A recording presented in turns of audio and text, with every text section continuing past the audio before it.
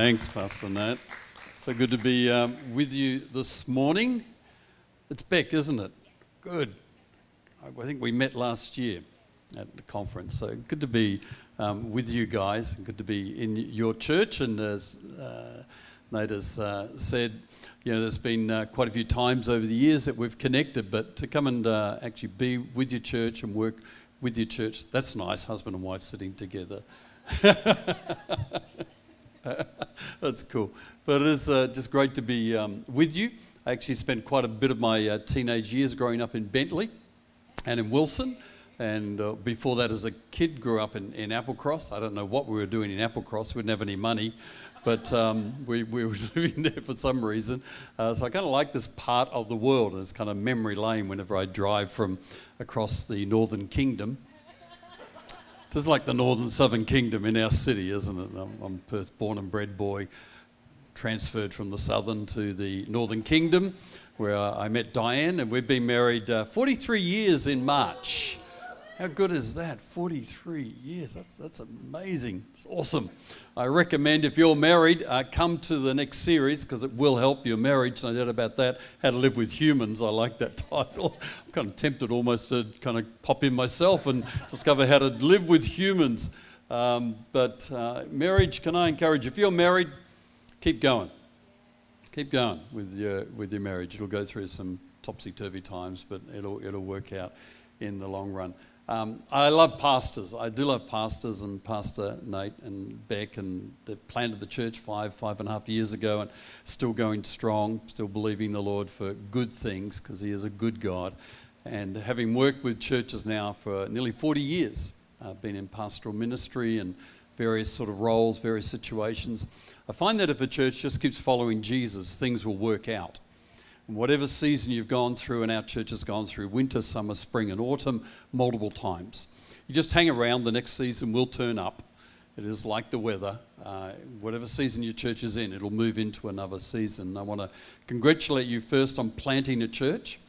So you must be slightly insane to do that. Church planters are a different breed of human because it does require a huge amount of sacrifice, a level of risk and stepping out in faith that takes. So well done for doing that, and well done for continuing to follow the Lord and continue to lead your church through all sorts of different scenarios and different seasons. Why don't you put your hands together and appreciate your pastors? Come on, give it up for your pastors and appreciate them and love them. And if you ever get ticked off with your pastor, the Holy Spirit has a tick removal ministry. And He can just get rid of that little tick, and you forgive them and move on and love them and bless them, pray for them, appreciate them, because it's important to do that. Bless you guys. Well done. It's awesome. My wife, Diane, loves jigsaws. She loves doing jigsaws, and on our dining room table there, she has this special jigsaw board. It's kind of like a big fold-away thing. So when the grandsons come around, they want to invariably help with the jigsaws, but it's rarely helpful. So Diane's able to close it up and do it. And she loves putting the jigsaws together. I can't get my... Who likes jigsaws here? Some of you who are like me, I just can't get my head around. Maybe the edges. I could do some of the edges, and that's it. But Diane's very organised. She puts things into right piles, and I come along and help her by moving the piles around. But she tells me, go away, that's not helpful at all. When our first grandson was born, Jack, he's 10 now, but when he was about 2 or so, Diane bought him a jigsaw. She wanted to kind of get him into the family sort of DNA quickly. And it was one of those jigsaws with the pieces of this big. So I like that sort of jigsaw. You know, it's kind of like about 12 pieces. And so Jack, we'd come over to our place. He wanted to put the jigsaw together. It was African animals and a safari type sort of thing, and we'd get down on the floor and we'd tip all the pieces out of the box and start to sort them out. 12 pieces, doesn't take long. And then Jack did an interesting thing. He grabbed the box lid of the jigsaw and stood it up on the floor. And so as he began to put the jigsaw together, he'd look at the box lid and then look back at the pieces. And I thought, he's watched his grandmother. He's seen what Diane has done, because Diane will put the, jigsaws. Imagine trying to do a jigsaw without a box lid. Just crazy, eh? I mean, one of our friends into jigsaws, She was like a full-on sort of maniac about jigsaws. She did a jigsaw of 101 Dalmatians, and it was double-sided. Can you? That's just. I'd go insane trying to put that together. Imagine trying to do a jigsaw without a box lid, and you put a box lid up, and then you look at the box lid, and then you can put the pieces together. What I want to do this morning is jump into the Bible and look at some, I call them box lid believers. People that you can kind of put up there, and when you're trying to work out your Christian life, thank goodness for the Bible. We can jump into the Bible. Bible is a life-changing book. I've currently got one of these big fat Bibles with huge kind of areas, margins on the side that you can scribble in and write in. And so it's called a TYB.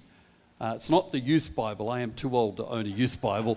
But it's called Trash Your Bible. Literally. Guys in Sydney produce these.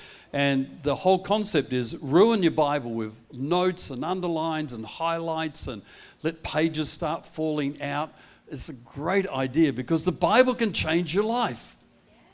Bible can revolutionize the way you think, the way you live, the way you act, in all sorts of areas, from relationships, into workplace, into family, into finance, in all sorts of areas. So I'm going to take you into the Bible, and I'm going to read you out a passage. It's a fairly lengthy passage, but I want to read it out to you. And then I want to pick a few people out of this passage. There's 29 people mentioned in the passage. I'm not going to do all 29. We won't be here till 3 o'clock. It's okay. I'm going to pick just a handful of people out of here that I'm going to say are box lid believers. I'm going to put them up in front of you to help you figure out how you can live and follow Jesus in 2021. So I'm in Romans chapter 16. Paul is sitting in the city of Corinth. He's around about 50 years of age. He's probably, if you want to put this in a timeline, he's around the timeline of Acts 20. He's just left Ephesus, and the big riot, if you know the riot story in Ephesus, he's left Ephesus, he's traveled through what we call modern day Turkey, traveled through Macedonia, and has arrived down towards the south of Greece in the city of Corinth. He wrote a couple of letters to the Corinthians, a very famous New Testament city. He's sitting in Corinth, he's on his way to Jerusalem, but he actually is planning to go to Spain. He actually writes about Spain. Spain gets a mention in Romans 15. He says, I want to go to Spain, and he's written to the Romans and said, hey, on my way to Spain, I'm going to visit you guys, and you're going to help me get to Spain. You can read it in Romans 15. It's quite funny. He's going to turn up and basically take a big offering to get himself off to Spain. He's just putting it out in front of him. You're going to help me do church planning. And so he's an older guy, and he has sent a whole bundle of his co-workers, and you'll see this through the passage, onto Rome ahead of him. So he's writing a whole bundle of greetings to these people. If we're writing it in Australian, it'd be g'day, g'day, g'day, g'day, but you'll hear the word greet a number of times. And jump into this passage, and it appears at first glance to be a bit dry, but there's some gems in this. Romans 16:1. I commend you our sister Phoebe, a deacon of the church in Centria, which is like Fremantle is to Perth. Centria was just down the road from Corinth.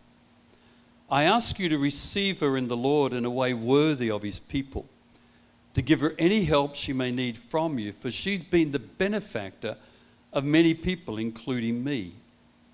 Greet Priscilla and Aquila. He starts with the greetings. My fellow workers in Christ Jesus. They risked their lives for me. Not only I, but all the churches of the Gentiles are grateful to them. Greet also the church that meets at their house. Greet my dear friend Epaenetus, who was the first convert to Christ in the province of Asia. Greet Mary, who worked very hard for you. Greet Andronicus and Junia, my fellow Jews who have been in prison with me. They are outstanding among the apostles, and they were in Christ before I was. Greet Ampliatus, my dear friend in the Lord. Greet Urbanus, our fellow worker in Christ, and my dear friend Stachys. Greet Apelles, whose fidelity to Christ has stood the test. Greet those who belong to the household of Aristobulus. I do love that name, Aristobulus. I was never able to talk my children into calling one of our grandsons Aristobulus. Aristobulus Vincaldi has a certain classic ring to it, doesn't it? No, didn't like it either. Greet Herodian, my fellow Jew. Greet those in the household of Narcissus who are in the Lord. Greet Tryphenia and Tryphosa, those women who work hard in the Lord. Greet my dear friend Persis, another woman who has worked very hard in the Lord. 4 women are mentioned in this passage as working hard for the Lord. No man is mentioned as working hard. Oh, it's not very good, is it, guys? Nice for the ladies. Greet Rufus, chosen in the Lord, and his mother, who has been a mother to me too. Greet Syncritus, Philogen, Hermes, Petrobus, Hermas, and the other brothers and sisters with them. Greet Philologus, Julia, Nereus and his sister, and Olympus and all the Lord's people with them. Greet one another with a holy kiss. All the churches of Christ send greetings. 29 people in 16 verses. Paul is saying hello to an awful lot of people who have worked alongside him in church laboring, in church planting, in church growing. But here's a really interesting thing, and I don't know if you noticed it when I was reading, but Jesus gets a mention 13 times. Sometimes as Christ, sometimes as Lord. In 16 verses where Paul is mentioning 29 people, he puts Jesus in there 13 times. This guy is passionate about following Jesus. In fact, the first Boxley believer I'm putting up before you today is Paul. He's an older guy. He's in his 50s by now. Now, in the first century, life expectancy was pretty well around 35, 36, 37, primarily because of the number of infant births. So people did live to older ages, but the number of infant births lowered life expectancy. So by the time you're 50, you're like an old guy in the first century. Paul has been following Jesus for about 20 years, came to Christ around about the age of 30, roughly. We can kind of work out his timeline. So here's a guy who's followed Jesus for 20 years. By now he's planted about 20 churches. He's been persecuted, he's been stoned. He will suffer a number of shipwrecks over his life. He's suffered beatings for Jesus. But here he is as an older guy. I love this. He's still passionate about Jesus. He just doesn't say, g'day, g'day, g'day, g'day, g'day, g'day, g'day. I'm coming to Spain. I'm going to visit you guys. He talks about Jesus, in Christ, in the Lord, in Jesus. It's vital that you and I, as we are churchgoers, as we join our Lift group, as we follow the Lord within the community of faith that is Lift Church, it's vital that the foundation of that is a walk with Jesus. It's vital that you have an up-to-date, fresh, vibrant connection with Jesus. I kind of like it when I get on my phone and go into the kind of Play Store and there's a number of my apps need updating. And you think, oh, good. I love hitting the update button and just think everything's right, everything's fresh, everything's now. Sometimes I'll dive in and see what they've done to the app to kind of mess up my life, to make my life better. You and I need a fresh, vibrant, up-to-date walk with Jesus. That it is about what Jesus has done over the decades. For someone like me, as old as me, what he's done over the years and over the decades. It's important to remember what Jesus did last year in your life. But there's nothing like a fresh, vibrant, up-to-date walk with the Lord. And the way I've done this over my years is I have a time and a place to connect with Jesus. We actually go to the church that we used to pastor. We're still church members there. I'm not often been there in the last 9 years because of doing work like this. But next Sunday, Di and I will be in church at our church, C3 Church, Hepburn Heights. We'll be there next Sunday.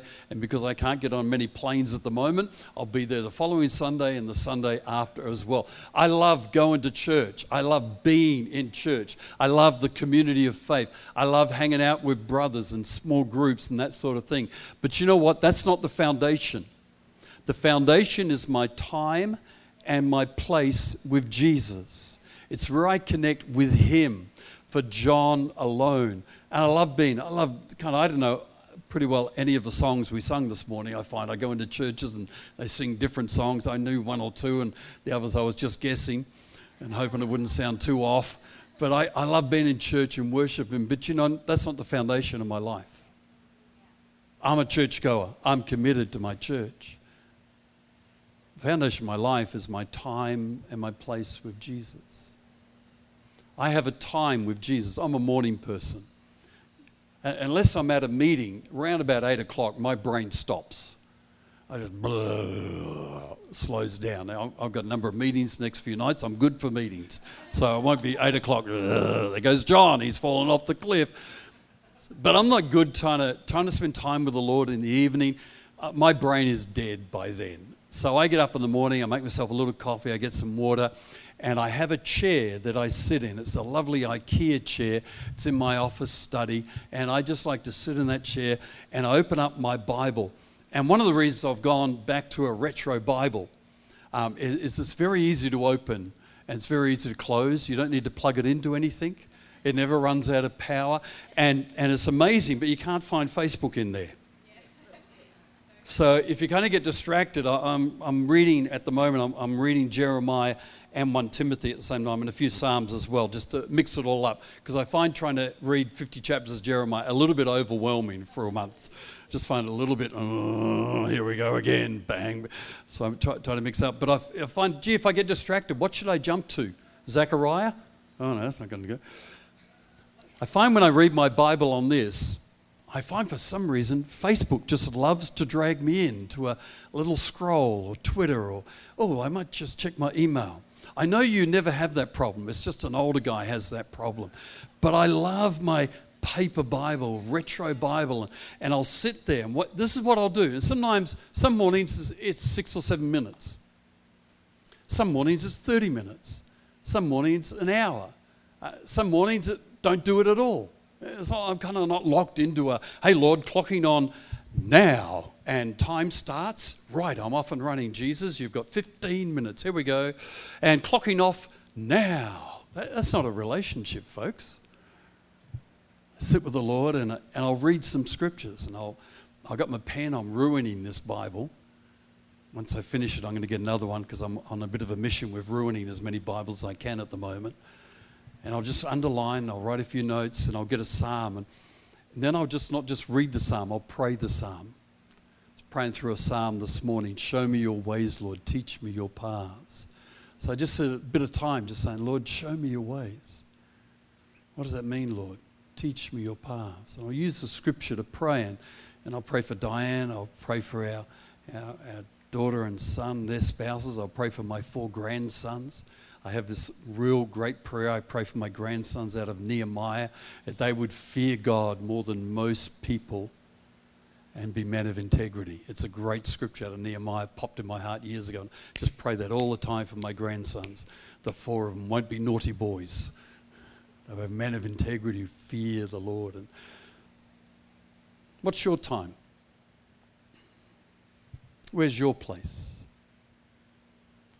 And it's just a simple routine that's habitual in my life and has been habitual for nearly 50 years of just time with the Lord. And some mornings it's, okay, Lord, I haven't got much time. I've got a lot on today. And I'll just jump in, I'll read a few verses, I'll pray, commit the day to the Lord and say, great Lord, bless my day. Here we go. And I'm into it. That'll be some days. Other days, I'll linger and sit and wait. You have to have a time. You have to have a place. And it'll suit who you are. It'll suit your rhythm. It'll suit your pace. And Paul is this wonderful boxer believer. I want to be like Paul when I get old. I'm not old yet. Getting older, but I'm not old. When I get really old, I still want to be in that time and that place saying, Jesus, you're amazing. Jesus, I love you. Jesus, I love following you. I love your Bible. I still want to ruin Bibles when I'm in my 80s and 90s if I get that old. I want to ruin Bibles. I want to leave behind a bundle of ruined Bibles for people to find and say, gee, this bloke read his Bible. Look at, he trashed it. Okay, second box of believer. I commend you our sister Phoebe, verse 1. I want you to notice Paul doesn't greet Phoebe. It's the only person in this passage he doesn't greet. He says, I commend to you our sister Phoebe, a deacon, a leader of the church in Centuria. I ask you to receive her in the Lord in a way worthy of his people, to give her any help she may need from you, for she's been the benefactor of many people, including me. A benefactor in Corinthian society was a wealthy person. Most scholars think Phoebe was a wealthy businesswoman. She was a woman of some substance with some wealth. Paul says she's been a benefactor of not just a few, but many people. How this would work in Corinthian society, because a third of Corinth were slaves. A third of the population were slaves. And it's probably not slavery in the way that we think about it in terms of, beatings and pushing people down. It was in some ways like employment, but you couldn't leave. You could check out, but you could never leave. This employment sort of thing. And what someone like Phoebe would, she would go down to the slave market, and she would go down there, and she would go down, and young guy playing the guitar. What's your name? Mitch. Mitch, nice guitar. Is that a Maton? Very nice. Very nice. Like it. Nice playing. Phoebe would go down, and Phoebe would buy Mitch. You're a slave today. Sorry, Mitch. Mitch, are you married? Is that your girlfriend or fiance? Or you're married? Yeah. Girlfriend. Okay, cool. All right. Mitch, I'm buying you down the slave market today. You look good. You've got good teeth. You'll be right. You'll be fine. I'm going to put you through the Conservatory of Music here in Centria. I'm going to pay all your fees. You're going to be boarded at my house. I will cover all your lodging, all your food. Your girlfriend can come with you. Because I'm a Christian, you have to have separate lodgings. But your girlfriend can come with you, and you'll be there, and we'll look after you, get you married, you'll have children. We'll have you in my whole estate. And every time I go to party, Mitch, you're bringing the music. You're bringing the singing. You're bringing a band. Every time I need music, I don't have an iPod or anything like that today. I haven't got a smartphone. You're my music man, and I will look after you. Aiden, you look like good teeth as well. I'm going to buy you. Everyone in Australia has good teeth. Aiden, I'm going to buy you, and I'm going to send you to medical school. You're going to train for 5 years to be my family physician. You will be my slave. Luke was a physician. Some scholars think he was a slave of Theophilus. And this is what benefactors would do. They would send Aiden off to medical school for 5 years. You'll be a family physician for me, but also for my village. People who live around estate, work on my estate, who farm all my olive trees, who get all my grain in, who make sure my business... This is a wealthy woman. And you married Aiden. Great. Bring your wife. Do you have children? Okay, you will have children, but they can live on the estate as well. You can connect up with Mitch. You'll have a few beers after work on Friday and everything. You'll be fine. It'll be great. And this is what benefactors would do in Corinthian society. They would actually lift people up for their own benefit, of course, but for their benefit as well.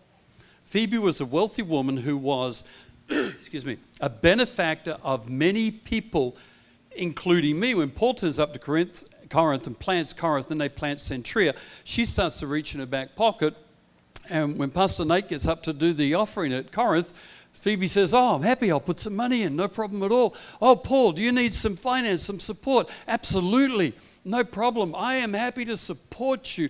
And Paul says, Phoebe, you're an amazing woman. Would you take the longest letter I'm going to write, the most theologically deep letter that I'm going to write? I need someone of substance, someone who will sacrifice, someone who is generous and big-hearted, to take it to Rome, to read it, because you didn't just take a letter of Paul to the Romans or to a Philippian church. You read it out to them, and you answered all their questions. You weren't just a delivery boy, here, FedEx, there's your parcel, drive off. You read it out and you answered everyone's questions about the letter. She was a leader of substance and a leader of wealth. Paul said, will you leave your home? Will you leave your business? Will you make the sacrifice of an arduous, dangerous journey from Corinth to Rome with this most important letter? And you know what Phoebe says? Here to serve. Whatever you want. Big heart, generous, sacrificial. Paul, I've supported you. I've got Aiden, he's my doctor, he's brilliant. I've got Mitch playing the guitar, and they've all got 5 children each now. And I'm supporting all their families because I love Paul, whatever you want. The church gets built, the kingdom gets advanced by generous, big-hearted, sacrificial people like Phoebe. Stingy people don't build the church. Small-minded people don't build the church. I love, one of the places I love, I'm born and bred in Perth. Di and I both born and bred here. One of the places we love going is Kings Park. Pretty well every year we'll go up there and have a coffee or just wander around or go through the botanical gardens that are just stunning in spring. And I thank God for two men, West Australian men, Lord John Forrest. There's a huge statue of him in Kings Park. If you've never seen it, drive around. You can't miss it. It is monstrous. My goodness. I'd like a Lord John Finkeldy statue somewhere one day, but don't think it's going to happen.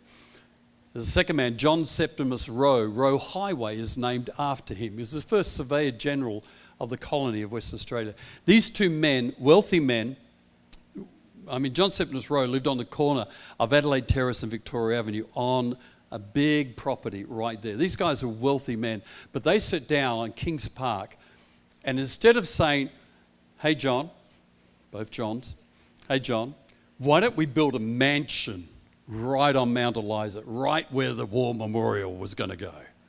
And John, you can have your mansion and I'll have my mansion, and we'll actually make sure, we'll do a deal. Lord John Forrest, the first Premier of our state, we'll do a deal that we'll get the property that's his Crown land, we'll sell it off and make a little bit of money on the side, and we'll both have mansions. Who would like to live in a mansion on the top of Kings Park?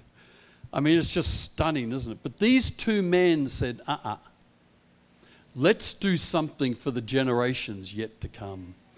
500 hectares of bushland set aside for people like you and I that they've never even met or thought of. Our city has a symbol of generosity right in the heart of it. Of men who said, you know what, it's not all about us. It's not all about me. You see, selfish, stingy, small-minded people will never build the church. It's people like Phoebe, you and I, to have Phoebe hearts of generosity, of sacrifice, of serving, of building something that will live beyond our days. You see, when you build the church, Di and I have been in our church. Di's been a member of our church. This year will be 52 years. I've been a member of our church. I came later. I'm a Johnny come later. I've been a member of our church 48 years. This year we'll have a combined total of 100 years in one church. You see, when you commit yourself to something that you're going to build that goes beyond you. I remember when our church was very small. Very small. I can think back to those early days of a small church meeting in a congregational building in North Perth. But you commit yourself to something and you see what God will do over the years. Last Boxley believer. This is a couple, verse 3. Greet Priscilla and Aquila, my fellow workers in Christ Jesus. They risked their lives for me. What a great phrase. They risked their lives for me. Paul doesn't elaborate. Maybe because he was fresh out of the Ephesus riot. Maybe Priscilla and Aquila saved Paul. Paul wanted to go into the stadium, if you've read the story, and preach to the crowd that were rioting. That's how mad Paul was. Oh, there's a crowd. I'll go and preach to them. Paul, they're rioting because of you. They will kill you. You're not going in there. And it actually says they had to restrain Paul from going in to preach to the rioting crowd. Maybe Priscilla and Aquila were pulling him back saying, Paul, they're going to slaughter you. Get out of town. And he did. He left Ephesus after that riot. I don't know. But they risked their lives. They risked. You don't build a church without risk. You don't plant a church. You know, the phenomenal risks you guys have taken last 5 or 6 years to plant a church. Risk is a 4-letter word for faith. It means to step out into a place where you're not sure how it's all going to go. And in Australia, we do everything we can to mitigate risk, to dial down risk. We have insurance, we have superannuation, we have all sorts of things related to organisations that dial down risk as much as we can. But part of the walk of following Jesus is to take risks, is to step out. And I think it's so important, and I try and encourage my kids in raising our grandsons, their kids, are saying, make sure your kids take risks. Don't kind of mollycoddle them and just kind of helicopter parenting. I remember one person came up to me to talk to me about helicopter parenting, and she said, it's not helicopter parenting anymore, it's gunship parenting. where instead of just helicopters hovering, it's kind of like these huge big, what are those huge big helicopters that have guns and massive things coming out of them, just hovering over there. You touch my child, I'll blow you off the planet, sort of hovering. You don't want to live a risk-free life. Now, Di and I could still be pastoring our church. You know, we've still got enough energy to do that. But 9 years ago, we stepped out to do Grow a Healthy Church. Not quite sure how it would work out. And here we are 9 years later with God's favour. We're still going with it because I decided taking a risk in Jesus is an interesting way to live. It's fascinating. I believe every believer, about every 3 years, needs what I call the 4 a.m. cold sweats. Not every night, but about every 3 years, you want to wake up before and go, what have I done? Dear Lord, and you can't go back to sleep. Oh God, what have I done? Jesus, if you don't come through, I'm dead. You don't need that all the time. That's a horrible way to live. You're going to die. You're going to end up in hospital with that. But I reckon every few years, you want to take a step that makes you go, Jesus, you better be coming through because I'm in deep trouble if you don't come through. If you don't have that, I mean, we're just living like everybody else out there. I don't want to live like everybody else. I want to take a risk.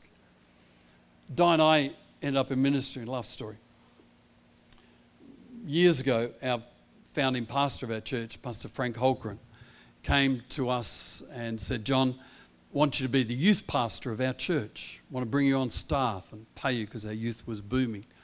I said, Pastor Frank, I'd love to do that. I was in my late 20s and would love to do that. And he said, but we haven't got any money at the moment, so we can't do it.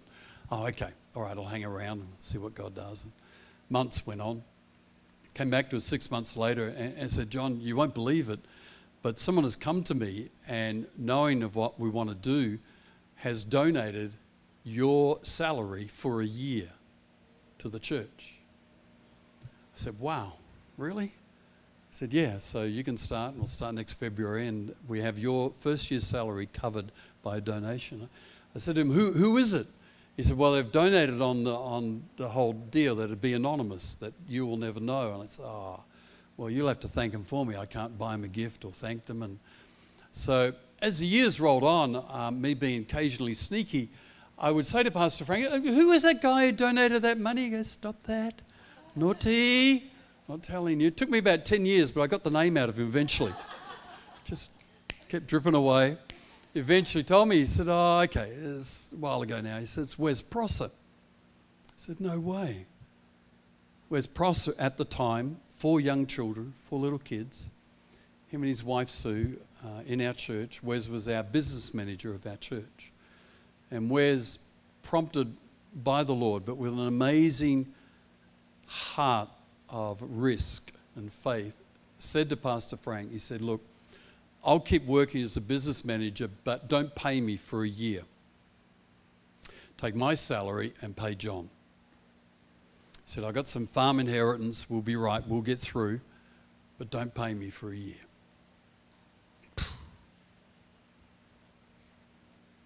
It's almost, Di and I believe that it would be dishonouring to live a risk-free life, given that we started a ministry through that level of risk. I want to honour, and I've thanked Wes multiple times, various times, for his sacrificial gift of what a risk with 4 little kids. It launched us into ministry, which next year will be 40 years, pastoral leadership, pastoral ministry. I've told Wes, every bit of fruit that I have is your fruit. You can't live a risk-free life, believers. Why don't you close your eyes where you're sitting this morning?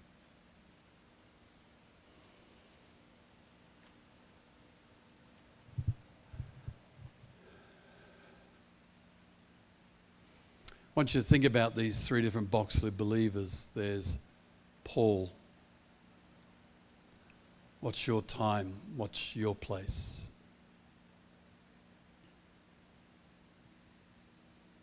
There's Phoebe. Generous, sacrificial, big-hearted. Priscilla and Aquila taking a risk. Which one speaks to you the most today? Maybe the Lord's saying, I want you to renew your time and your place with me. Maybe the Lord's saying, I want you to become more generous. Generous with your time, generous with your words, generous financially, like Phoebe. Maybe the Lord's saying, I want you to step out in faith. I want you to take a step of faith. I want you to believe for an outcome that seems impossible at the moment. What is it? I want you to make a great decision today. Make a great decision today. Maybe it's about a time and place. Maybe about generosity or sacrifice. Maybe it's about taking a step of risk. In your heart, just before the Lord, right now, decide, Lord, this is where I'm going to move. This is where I'm going to step right now. I want you to seal that decision with every eye closed. I want you to seal it just by raising your hand high in the air and putting it down again. Go ahead and thank you, thank you. Raise your hand high, thank you, thank you. Put it down again, thank you, thank you. Thanks up the back, thank you. It's good just to kind of do something physical that says, yep, I've made a decision and I'm just affirming it before the Lord just by raising your hand. If you haven't yet raised your hand, go ahead and do that right now. Seal that with the Lord. Thank you, thank you. Seal that with the Lord. It's good to make decisions in the house of God. Father, I pray now for everyone who has made a brilliant decision this morning. Discover a new time and place to renew it, to be sacrificially generous, to take a step of faith in a new way. Lord, I'm asking that grace would now come for every heart. Give every heart grace. Strengthen them by your Spirit. Fill them with your Spirit. Lord, that they will be empowered to take a step in that decision today. That they'll begin to move in that direction of their decision today. In Jesus' name, amen. We hope you've enjoyed this week's message. Follow us on Instagram at The Lift Church or on Facebook at Lift Church Perth. That will give you all the up-to-date information about what's happening in the life of our church. Thanks again for listening. God bless.